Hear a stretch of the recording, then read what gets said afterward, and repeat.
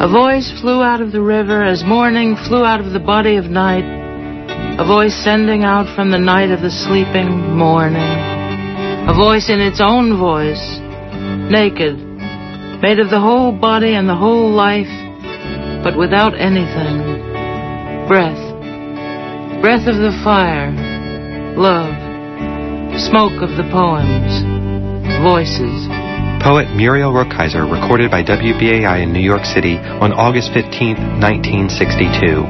Hi, I'm Brian DeShazer, and this is From the Vault, the Pacifica Radio Archive's weekly program that brings our history out of the vault and onto the radio. Muriel Rukeyser was one of the first women who wrote poetry with a political point of view that was considered enlightened for the era, with a program dedicated to women's poetry and prose from Pacifica's past. With hundreds of recordings documenting poetry readings by women in the archive's collection, it is overwhelming to select who to include and who we have to save for another program. These include Rita Dove, Elizabeth Sargent, Adrienne Mitchell, Josephine Miles, Barbara Holland, Gwendolyn Brooks, Alice Walker, Adrienne Rich, Audre Lorde, Lucille Clifton, Claudia Rankine, and many, many more dating back to the early 1950s. There is no rhyme or reason to the selection or play order today, other than wanting to share as many voices as possible. In this program you will hear Grace Cavallari, Anais Nin, Anne Sexton, Marianne Moore, and Maya Angelou. Grace Cavallari is one of America's greatest living poets, so said a recent reviewer, and who popularized poetry through modern media. Author of 14 collections of poetry, Grace just celebrated the 30th anniversary as producer of public radio's The Poet and the Poem from the Library of Congress, originally broadcast on Pacifica station WPFW in Washington, D.C. In addition to winning the Penn Fiction Story Award, the Allen Ginsberg Poetry Award, and the Corporation for Public Broadcasting's Silver Medal, to name a few, Grace was recently awarded the key to the city of Greenville, South Carolina, in conjunction with the world premiere of her 21st play, Quilting in the Sun. February 16th in Greenville, South Carolina has been proclaimed Grace Cavallari Day. The recording you will hear is from a 1989 Poet in the Poem, this episode funded partially by the Witter Bynner Foundation. Grace talks about the state of poetry in America, but let's listen to Grace read one of her poems. I was born in New Jersey, in Trenton, and I had never left Trenton until I was a young adult. And driving to Jacksonville, I was amazed at what I saw. But more important is looking back at that moment and remembering it so that it has a duality. It's not in time. It's called Going South. I love to think of it, traveling south that time. 30 years ago, stopping. A sunlit town, a weekday afternoon, a town so small, 4 corners with its children coming home from school. Green lawns, sweet air, Georgia or some other foreign place never seen before. No highways then, bypassing sounds of people walking, talking on the street. I couldn't believe my eyes. 3 o'clock, far away. My shoulders, a pink halter.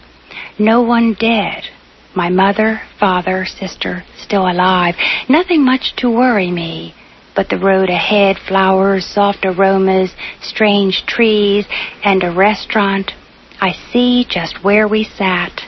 That corner over there, the smell and feel of honey, but most of all, warm sun, beside a road, by a car, headed south.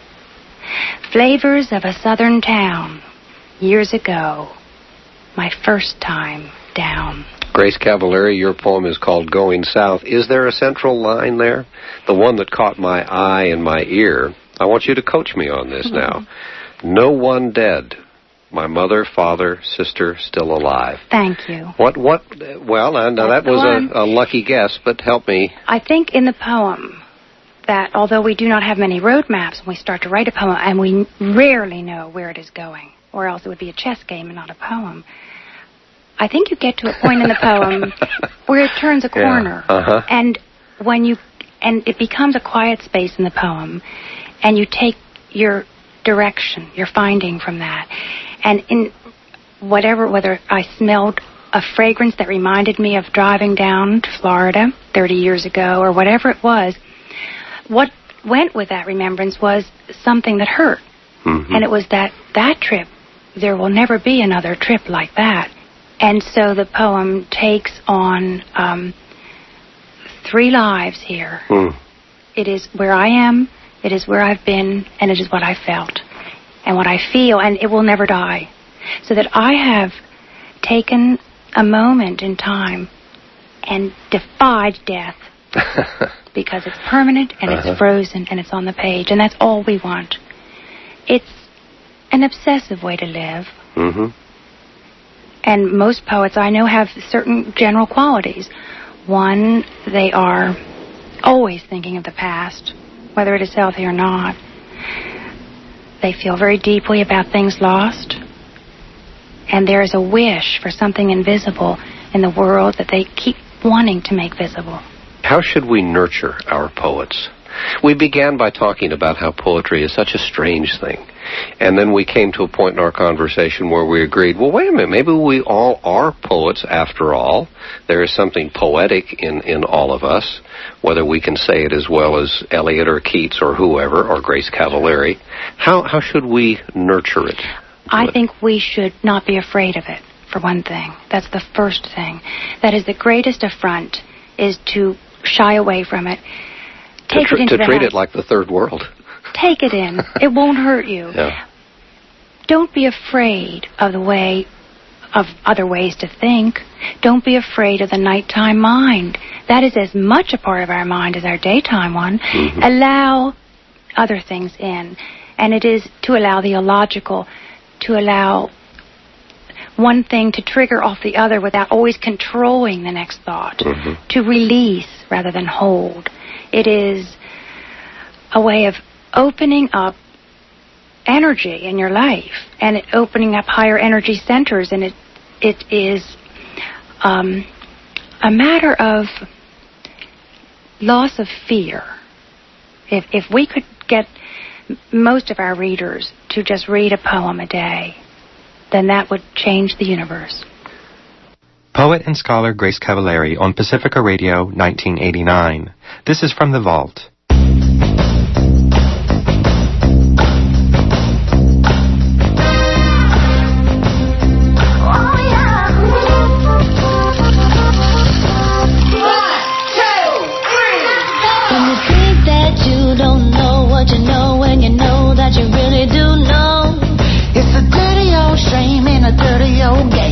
Let your power go. That's a woman thing. That's a woman thing. The next poet we present is Marianne Moore, who radically changed poetic form and was an icon at the early part of the 20th century. Born in 1887 in Kirkwood, Missouri, Moore published her poetry from as early as 1921 and ending with her last publication, Homage to Henry James, in 1971, right before her death in 1972. Her poetry brought attention from poets as diverse as Wallace Stevens, William Carlos Williams, T.S. Eliot, and Ezra Pound. Modern poets encouraged by her include Elizabeth Bishop, Allen Ginsberg, John Ashbery, and James Merrill.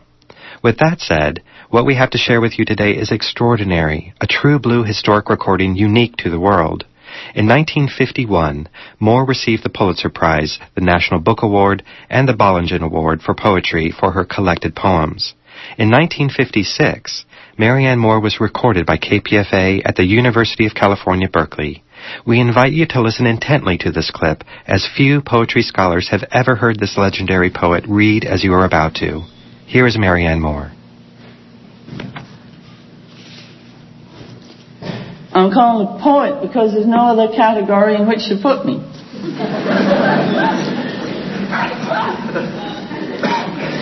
That's true. You can't say no.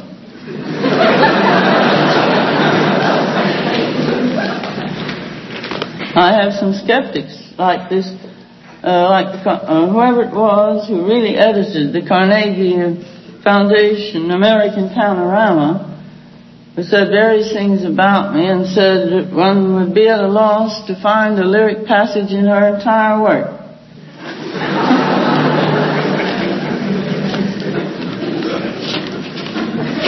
I felt quite downcast. Well, I don't feel quite so with all of you coming here, taking this trouble. to hear these prosaic things.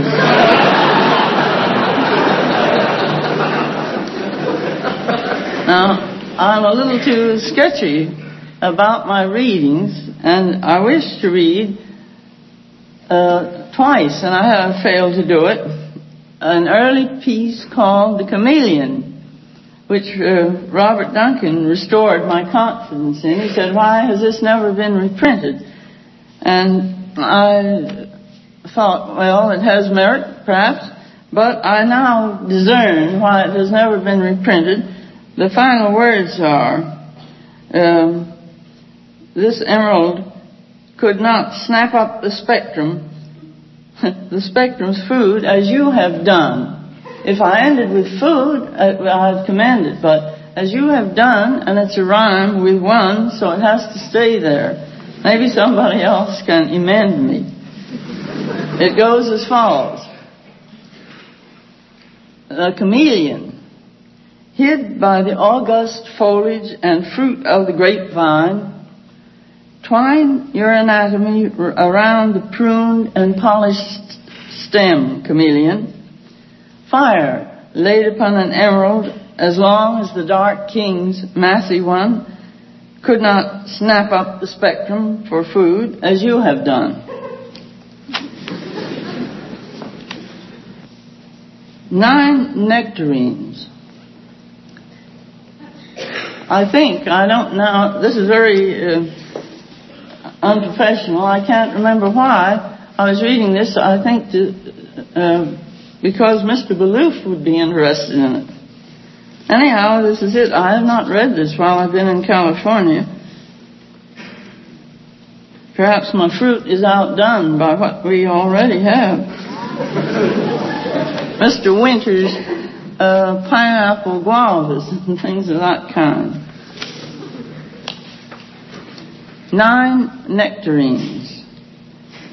Arranged by twos, as peaches are, at intervals that all may live, 8 and a single one on twigs that grew the year before, they look like a derivative. Although not uncommonly the opposite is seen, 9 peaches on a nectarine. Fuzzless through slender leaves of green or blue or both in the Chinese style, the 4 pairs, half-moon leaf mosaic turns out to the sun the sprinkled blush of Puss American Beauty pink applied to beeswax gray by the uninquiring brush of mercantile bookbinding. Remember, I had just received a new dictionary with one of those speckled edges, and I'm very grateful to it. I've been asked several times what that has to do with this. Like the red-cheeked peach, which cannot aid the dead, but eaten in time prevents death, the Italian peach nut, Persian plum, Ispahan, secluded wall-grown nectarine, as wild spontaneous fruit was found in China first. But was it wild? Prudent de Congo would not say. One perceives no flaws in this emblematic group, with leaf window unquilted by Curculio, which someone once depicted on this much mended plate, or in the also accurate unantlered moose or Iceland horse or ass asleep against the old thick low-leaning nectarine that is the color of the shrub tree's brownish flower. A Chinese understands the spirit of the wilderness, and the nectarine-loving unicorn of pony appearance, the long-tailed or the tailless, small, cinnamon-brown, common camel-haired unicorn, with antelope feet and no horn, here enameled in porcelain. It was a Chinese who imagined this masterpiece. We were suffering from fancy patterns at the time I wrote this, and I set in the last line of each stanza of green or blue or both in the Chinese style, the 4 pairs. So or and 4 rhyme. And I put a space between them. I thought it was rather affected to do it any other way. And when I came to have this reprinted, I removed the spaces. Then I couldn't find the rhymes. It took me a long time. And it's a little super ingenious. Italian and Ispahan, and accurate and mended plate, and so on.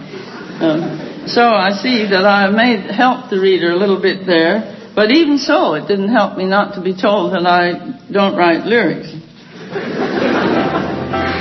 Poet Marianne Moore from a 1956 Pacifica radio recording.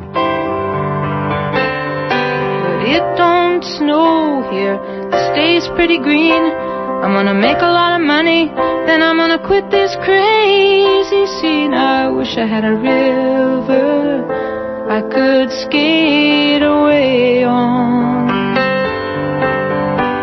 I wish I had a river so long I would teach my feet to fly. Oh, I wish I had a river I could skate away on. I made my baby cry. Let's jump back a few years from 1968 to 1965. The place, the Young Men's Hebrew Association, New York City. An odd location for tragic poet Anne Sexton to read her confessional poetry a year prior to her receiving the Pulitzer Prize for her third book of poetry, Live or Die. Sexton brought the nighttime mind to poetry, setting the stage for poets Robert Lowell and Sylvia Plath. After Sexton's death in 1974, a radio documentary was produced at Pacifica station KPFK in Los Angeles. Here the announcer introduces the program. Right afterward, you will hear poet Anne Sexton in her own words. Last year, the poet Anne Sexton died what was declared an accidental death by carbon monoxide inhalation. Her suicide shocked many, not for the act itself, but because they had come to assume that someone who had written for so long and at such great lengths about her emotional disorders would finally accustom herself to inhabiting the gray spaces that were her province. My first poem tells you what kind of woman I am. Her kind. I have gone out, a possessed witch, haunting the black air, braver at night, dreaming evil. I have done my hitch over the plain houses, light by light. Lonely thing, 12-fingered, out of mind. A woman like that is not a woman quite. I have been her kind. I have found the warm caves in the woods, filled them with skillets, carving shelves, closets, silks, innumerable goods. Fixed the suppers for the worms and the elves, whining, rearranging the disaligned. A woman like that is misunderstood. I have been her kind. I have ridden in your cart, driver, waved my nude arms at villages going by, learning the last bright routes, survivor where your flames still bite my thigh and my ribs crack where your wheels wind. A woman like that is not ashamed to die. I have been her kind.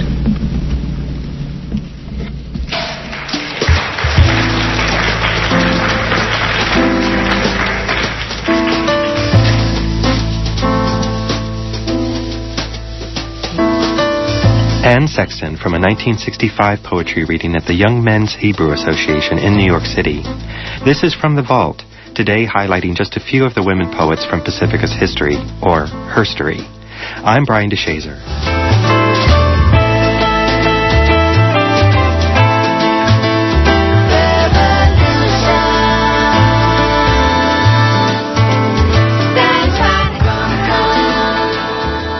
Next we move to a bit of prose. Feminist author and diarist Anais Nin visited Pacifica station KPFA and KPFK from as early as 1966. The Pacifica Radio Archives holds over 21 recordings of Ms. Nin.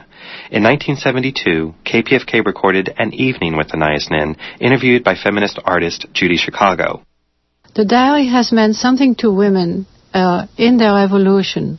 And I don't think that I should be criticized for not using the language of the political thing, for not thinking like Millett or talking like some other woman leader. Oh, I agree with that. And this is what I have resented very much. Well, I think you're right on that. When I went to the... Yes, in other words, there are various ways of liberating women. If women have no confidence, no pride in themselves, no courage in their creativity. Now, I have emphasized very much in my talks now to the women's studies the value of the personal, and have also been misunderstood, because I said that women, having had a slightly more restricted field because they were thrown back into the personal and developed a high skill and a talent and almost a particularly beautiful relationship to the personal world, which was the thing that man disparaged and called a small kingdom and a small world and a limited world. I was trying to make women realize that this personal world had an enormous value at this moment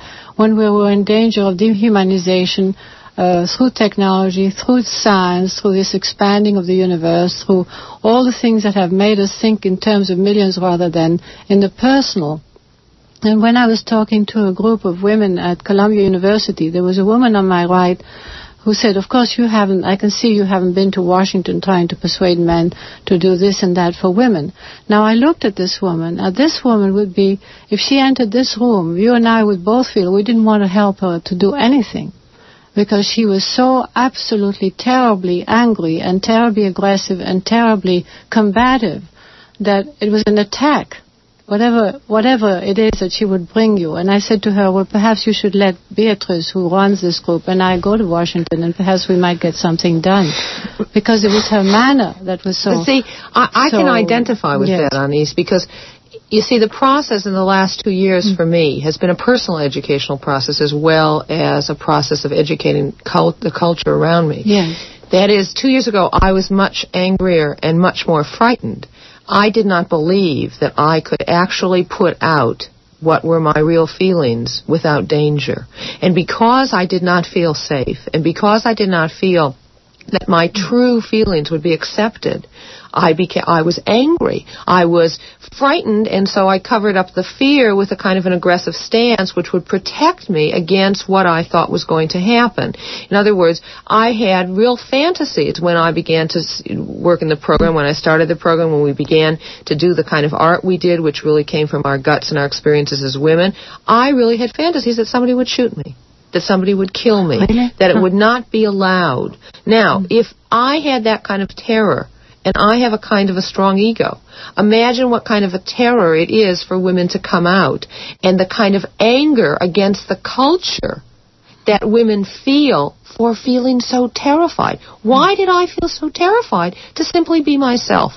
Now, the process of these 2 years has greatly relaxed me, because I have seen that nothing terrible has happened. I have seen that men have not killed me. Women have not, I have not been made into Joan of Arc and burned at the stake.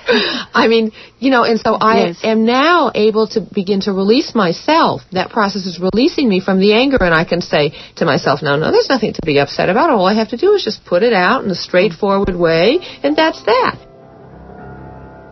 Oh, when you're, yes, when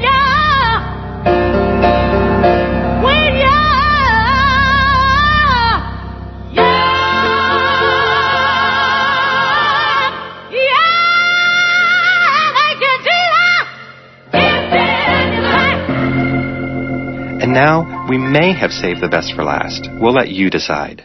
Maya Angelou. If ever there was a poet who must be heard to be fully appreciated, it's Ms. Angelou. What a voice. This is from a 1982 speech delivered at Los Angeles Community College entitled Sheroes and Heroes. Here is Maya Angelou. 2 women who founded Spelman, 2 women here in April, prayed alone and saw again their vision of an altar built for mind and spirit, flesh and bone. They never turned away. They never said, this dream is there, let's go back to New England and cultivate an earth that is not dead. They never said, let dark mothers weep for dark children. This land is barren land, incapable of seed. They made their crucifix far more than ornament. They wrestled with denial and pinned him to the floor. Year by year, their vision shed its mist, knowing that they had not death to fear, knowing that their future would be now, and every April assembled here. A wonderful idea. I suggest particularly to some young white women, students, that you do some research. Find the names. People live in direct relation to the sheroes and heroes they keep alive. I would be delighted to know the names of some of those women. I would like to sing a song to you from my new play. The play is called And Still I Rise, and it's opening in April on Broadway, and it's a musical. Pretty women wonder where my secret lies. I'm not cute or built to suit a fashion model size. When I start to tell them, they think I'm telling lies. I say, it's in the reach of my arms, the span of my hips, the stride of my step, the curl of my lips, 'cause I'm a woman, phenomenally, phenomenal woman. That's me. I walk into a room just as cool as you please, and to a man the fellows stand or fall down on their knees. Then they swarm around me, a hive of honeybees. I say, it's the fire of my eyes, the flash of my teeth, the ride of my breast, the joy in my feet, 'cause I'm a woman, phenomenally, phenomenal woman. That's me.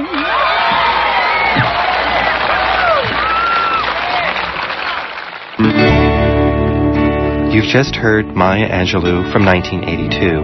And that does it for this week's program, presenting women poets, authors, and artists in their own voice. Muriel Rukeyser, Grace Cavallari, Marianne Moore, Anne Sexton, Anaya Snin, Judy Chicago, and Maya Angelou. Thanks to our dear friend Grace Cavallari. For more information on any of the incredible women featured today, go to your local library, bookstore, or just Google the name. From the Vault series is produced by Brian DeShazer and Mark Torres and executive produced by the Pacifica Radio Archives. We are now streaming and podcasting online at FromTheVaultRadio.org.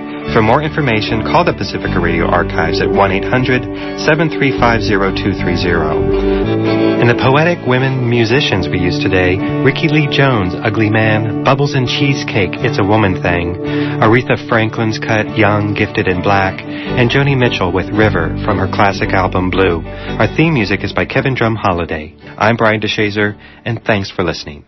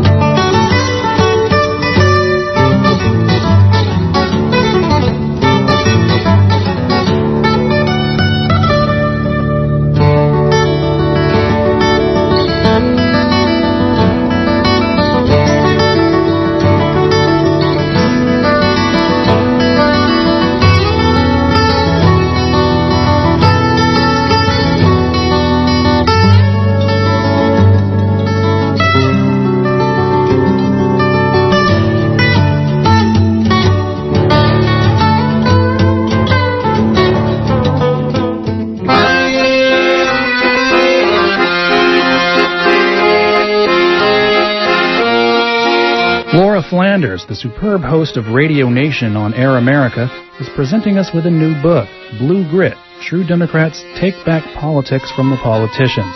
Michael Eric Dyson insists that blue grit is pure political tonic, a stirring call to arms for progressives who feel they've been left out in the cold by their alleged allies. Other outspoken fans are Chuck D., Eve Ensler, William Greider, and Randy Rhodes. Laura will be in Berkeley on Wednesday evening, April 18th, at the First Congregational Church of Berkeley at 7:30 p.m. Thanks to Cody's books, this will be a benefit for KPFA Radio. The church, wheelchair accessible, is at 2345 Channing Way at Durant.